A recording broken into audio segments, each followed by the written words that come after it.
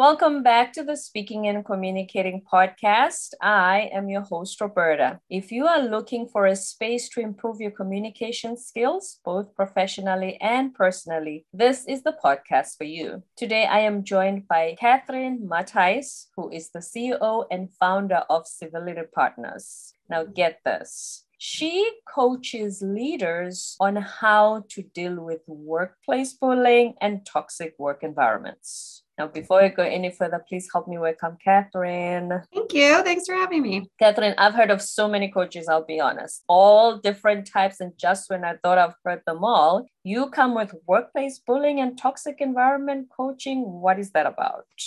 Yeah. Well, I'll tell you how I started doing it. I was the director of HR for a company that had one toxic leader in it. And we were peers, me and this toxic leader. While I was working there, I ended up doing grad school and did all of my graduate research on workplace bullying. I have a ton of knowledge in that area and continue to read and research, walk that academic line, as well as consulting and coaching around it. So Civility Partners was born as a result of those experiences and wanting to solve the problem of workplace bullying. And over time, we've moved into more wanting to build a positive work environment. But I do specialize in executive coaching for toxic leaders who engage in bullying behaviors and who are making people feel unsafe and unhealthy at work. And we also do lots of trainings around various topics related to positive work environments. And thirdly, we do a lot of workforce surveys, and then we work with leaders to turn the culture around. Right. So you say you've been reading up on the topic and researching it for years. Mm-hmm. Are you saying that they actually do admit that this is a toxic work environment? Unfortunately, a lot of our clients come out of desperation. So if we're doing a workforce survey or culture change work, often that is born out of some sort of Me Too moment where there was some public issue that happened, or before the Great Resignation or Great Reshuffle, obviously people leaving was a sign that something was wrong with the culture. So often there's something that's happening that causes the leaders to say, well, what's happening? We need to figure it out. So they have to be willing to admit that something's wrong and they need help. If I'm an employee, I've got supervisors and directors above me, and I experience what I feel being bullied. Mm-hmm. What's the first thing that they do? The first thing is actually coming out of a state of confusion. So often bullying is insidious and it happens over time. And it's like this wake up realization of, oh my gosh, I think I'm being abused at work. You know, just like a domestic violence, it often escalates over time where the person's getting more and more controlling, and then it explodes into physical violence. And so there's that same kind of an element. That's the first thing, is recognizing this isn't right. I don't understand what's happening, and I think I need some help here. As adults, we don't expect to go to work and be bullied. That's stuff that's supposed to happen when you're a kid. We used to think it's a middle school thing. Yeah. So I think the second thing someone who's being bullied does is scan the environment and try to figure out what might the reaction be with HR or their manager or supervisor if they were to tell someone about it. So organizations, this is where the culture work comes in. Organizations have to be clear that they would support people who report things like bullying or harassment. And so if I'm thinking the guy in marketing is kind of a bully and he still works here and no one's ever addressed him, then I'm probably not going to report it because I can see that that type of behavior is not addressed anyways. So that's the unfortunate thing, is employers need to be more open and transparent that they know what bullying is and they're interested in stopping it if they hear of it. I can certainly attest to that because a lot of people are afraid to lose their jobs. So if you scan the room and realize that guy gets away with it every time, he must be important in the company. If anything, if I report this, I could be the one to get fired and I'm being bullied. Yep. So do you find that quite a number of employees, that's their fear? Unfortunately, yeah, it's pretty common for the person to be let go and the person who's doing the bullying to stay. That's unfortunately a pretty common thing. What are some of the factors that it depends on? Is it a hierarchy thing? I think it's a couple of things. So one is from an HR perspective, if someone comes to me and I'm in a big organization and I need to be able to prove to my leadership that this is a real problem and it's costing money and causing damage to the organization, the person who's complaining to me about the bullying needs to help me make that case to my leaders. HR doesn't have free will just to fire people or have performance conversations. And so if you do feel bullied, my advice would be that when you talk to HR, you really come at it as if you're making a business case or sharing a presentation about an idea you have. Obviously, it's a very emotional thing to go through, but saying I'm hurt, kind of leaning on your emotions as the case, I'm hurt, so we need to change. Unfortunately, it's not that HR is heartless. It's just that HR needs more to go on around. Right. Just like when you go to court, you need to present evidence. Yeah, exactly. So I would recommend keeping a journal, and I wouldn't do it on your work computer, but again, it has to be fact-based, as emotional as it is. And I'm not discounting that, but to keep track of the who, what, when, where, and what happened and who was there, who saw, and what time was it, what meeting was it at, and what happened. Then you could go to HR and say, look, I've been kind of monitoring this for a few months. Here's what I've been seeing. Here are the ways that I've already tried to resolve it because I'm a problem solver and I'm a good employee, but I'm just not able to solve it. And that's why I'm here in your office. I'm seeking sort of next level support. That's a better version. Let's say it's a deadline and there's something you needed to give me for the final report and you are delaying me. I just call you on the phone in an extension and say, where's that letter now? And I slam it on your ear. Or how can you do this? You're so useless.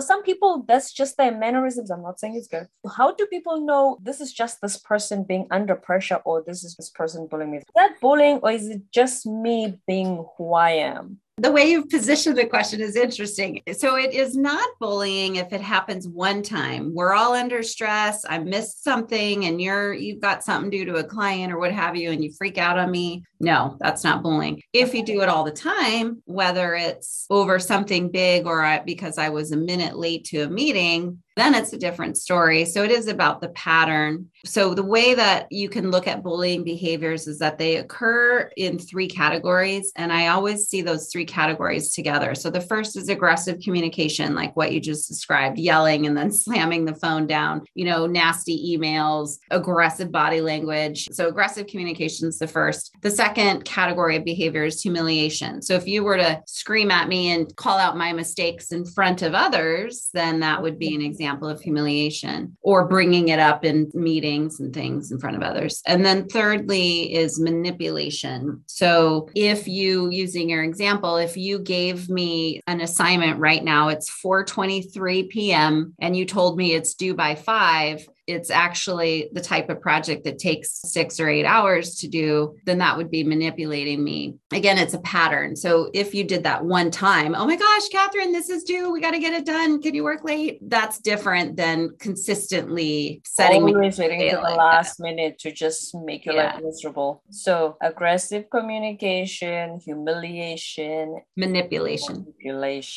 Usually it will fall into those categories if you are actually being bullied versus I'm just dealing with a terrible person. Yeah, that's why I said that was interesting. When I coach these people, sometimes I hear, well, that's just how they are. One woman I coached, everyone, she's just passionate. I don't think that excuses the behavior. If it's causing a lot of hurt, it needs to be addressed. When I use the word bullying, I'm referring to behavior that fits in those 3 categories. But even someone who's maybe constantly kind of aggressively sarcastic or walks the line of microaggression, those sorts of other lower level behaviors that we don't often address, we can't say, well, that's just how their sense of humor is. If they're actually causing harm, it may not be bullying and it's certainly not illegal, but aggressive sarcasm or inappropriate sarcasm can be hurtful. You can't just say, well, that's just their sense of humor. So in those instances, do those in leadership positions address that, or they just think, I'm too busy, they'll just have to deal with Catherine, that's just how she is? Or do they think this is a problem we need to address? I must bring her into my office and say, hey, wait a minute, this may be your personality, but this is the work environment. So one thing I notice when I go into organizations is middle management has rarely been trained that if you hear gossip or inappropriate behavior, that lower level stuff, civility, rarely do I go into organizations where managers have been trained on how to solve that type of behavior and how to coach people who engage in that behavior, and also have not been told that that's the expectation. So you get people running around acting out with nobody taking accountability for addressing it. I do really think that if managers had that training, it would save us all a world of hurt. When it comes to the higher level people who I'm coaching, these individuals are often executives. They've been with the organization for a long time. They're higher level. And in those instances, the leaders may be very well aware of how much damage they're causing with that bullying behavior, but they're not interested in solving it because they see this person as really valuable,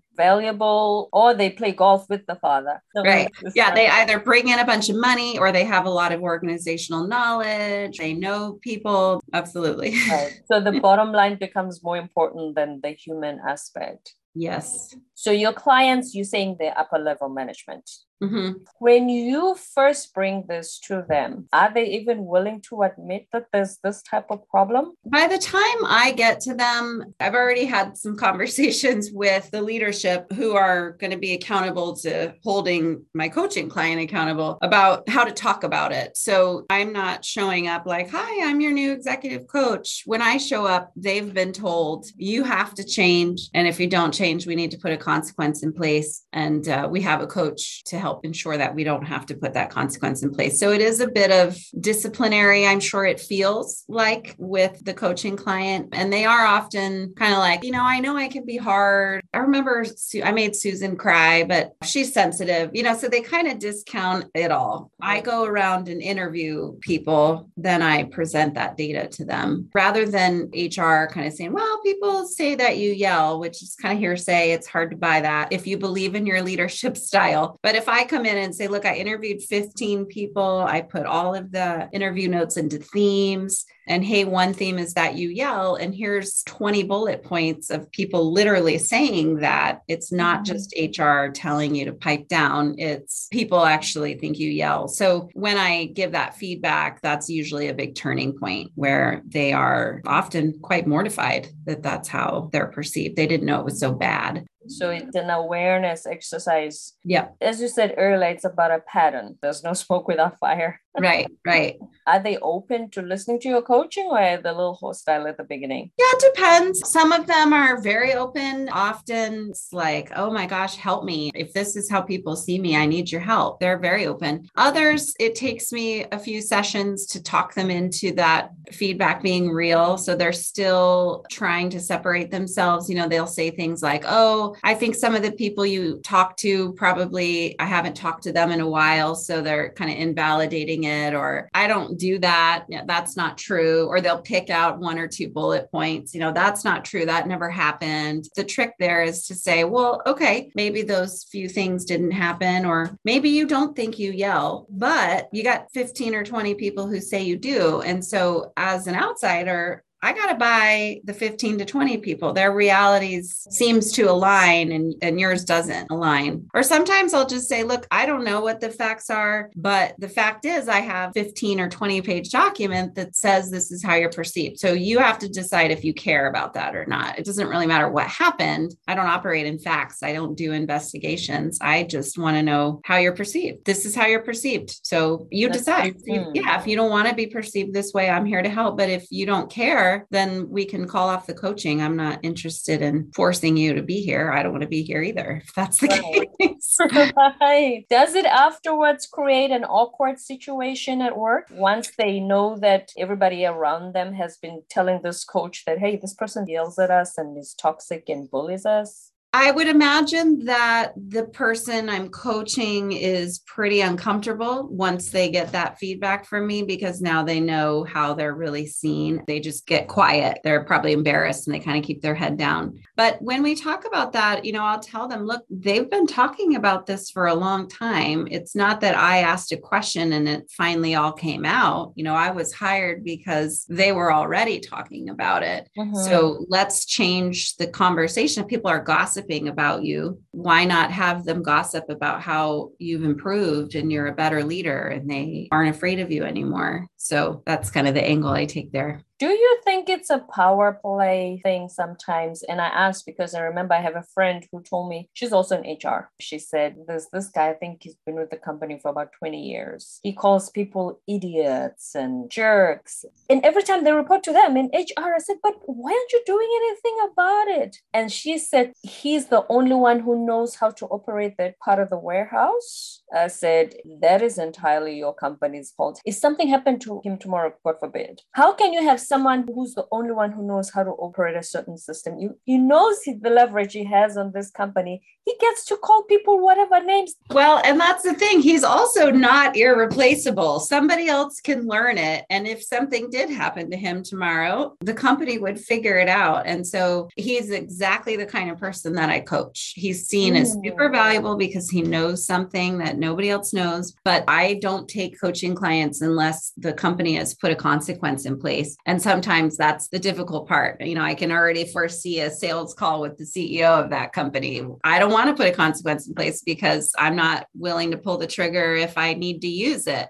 I won't take that coaching client on. Is it the company leadership's fault to make a particular employee that indispensable? So yes, you know that they can be replaced, but some people are made to feel that way. Yep. Yes. It's the company's fault. And they should have addressed it a long time ago. The first time he's called someone an idiot, they should have said, we don't tolerate that here. Don't do that again. But here we are 20 years later. He's probably been acting that way for the last 17 of them. That's also why the consequence is important, because if the owner goes to this person and says, you know, you can't act that way anymore, I got you a coach, they're going to think, why not? You know, sure, I'll go through coaching. I'll just go back to the way it was because you obviously don't care. Right. So part of that consequence is the messaging, just to make it clear that you do have to change. This is not a futile exercise where we're spending a bunch of money and your time. In fact, I'm in the process of probably letting a coaching client go because the CEO's just not giving that consequence. And I was under the impression it had been given, and it has not. I can't work miracles. Why would he change?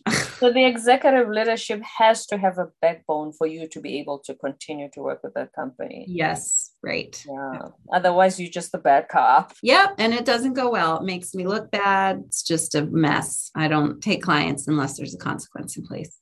Have you found in your research and in your coaching experience that there's a certain gender that's more likely to bully, or it makes no difference? I've seen research that it's 60-40, men 60% of the time, females 40% of the time. I would say that's about accurate based on my coaching, my pool of clients over the last years. One thing that's interesting is that I hate to stereotype women, but this is what I've experienced. They cry in my coaching meetings a lot. So that's fascinating to me, just because people are so afraid of them. But here they are talking to me and they're really upset and sad. Emotional creatures, Catherine. Yeah, we are. You know, the other thing I'll say too is often it's the organization that, in addition to allowing this person to act this way, there's things happening in the organization that sort of facilitate that bad behavior. So using your example of this guy who can operate the one thing in the manufacturing, perhaps he's frustrated because the system is slow, or he's made suggestions for improvement and they're not heard, or probably things frustrating for him that he's not getting resolved. It's not that these people are horrible people. I do often find that there's organizational problems that cause frustration and stress. That's partly where it's coming from. That makes perfect sense, because have you realized even at home, when you're frustrated, who do you take it out on? The people nearest to you. Yep. The sensitive issue of race. What has been your experience? Is there bullying that is race related in some of your coaching clients? Yeah, sometimes it comes up. So I'm coaching someone right now who works in a very global $12 billion company. This woman, who also happened to be from India, she felt she was one of the only only people of color there at this organization. And she was very open about her feelings around race and would call people out if she felt that some conversation was had or a decision was made. Some of it had to do with their race. And so there was one example was she had asked to have an assistant, was told no. And her response to the CEO was, if I was white, you would have said yes. Is there someone in the organization on the same position who has an assistant? Well, she already had one. She had a team. So yes, that was a very large nonprofit. It was very white, according to her. And she would talk to me about how they had recently hired, as many organizations did with Me Too, diversity, equity, and inclusion. He would talk to her about how much work he had to do in this very white organization. And he also felt not heard. And I'm not discounting. It's certainly very possible. It does exist, yes. I find that if every single time you start your sentence with the exact same thing, people become tone deaf. And even on situations that merit that accusation. Yep. So is there a way to actually establish that, yes, had she been a different race, she would have gotten the assistant she wanted, because in that position, you need to have an assistant. Yeah. And that was what we talked about in coaching, is that, and she had a pretty good relationship with the CEO, and maybe that's why she felt comfortable to say it that way. But absolutely, it's certainly possible that bias got in the way, and you should talk to your CEO about it. But the way that you went about it in front of other directors, that maybe wasn't the right way. So I'm white. I'm not here to coach people of color on how to, talk about race for sure. But if you use it in an aggressive way, if you're throwing it out there aggressively every time something doesn't go your way, then people become tone deaf and defensive. We talked in coaching about, could you have had that conversation with the CEO in a different way? Could you have had a private meeting with him to say, here's my perspective. I see other people at my level with assistants, kind of make a case. It's emotional, but you got to make the case. Evidence in court. Yes. The logic will follow. Even the person listening will say, hey, wait a minute. Every time somebody's been in this position before, they've had an assistant. Why didn't we give it to her? Right. And even the person who's being accused of playing the race card, they can actually realize there's a discrepancy. Study the patterns. Right. I mean, we talked too about, if we've got this new chief of DEI, maybe bring him into the conversation with you. And so it became a bully. I mean, it was like one of her bullying tactics was to use race. That's where I've seen it. But it doesn't come up a lot. It coached a guy in France. If the person who's engaging in bullying is being an overt racist, that's discrimination and harassment. And so that's an illegal problem, and it's more easily solved. You mentioned the word harassment. Yeah. Is bullying does it fall under the sexual harassment umbrella, or is that a separate topic altogether? Here's my own answer. The law probably would not agree with me. I see workplace bullying as an overarching phrase that describes any sort of toxic, bullying, abusive behavior, be it harassment, discrimination, equal opportunity behavior. The difference, according to the law, is who you aim that at. So if I only bully people of color or gay or certain nationalities or whatever, then that becomes illegal harassment. So I kind of joke, the loophole, if you're going to be an ass at work, is to just be an ass to everyone. As a world, we're trying to figure out, how do we draw the lines between some of the things you were talking about earlier? Someone has a bad day and they let out some aggression and stress versus this ongoing pattern. Where's the line? How do we manage the differences? A lot of it's perspective and perception, but that's my answer. Bullying and harassment and sexual harassment, the same behaviors. It's abuse. It's designed to have power over others. But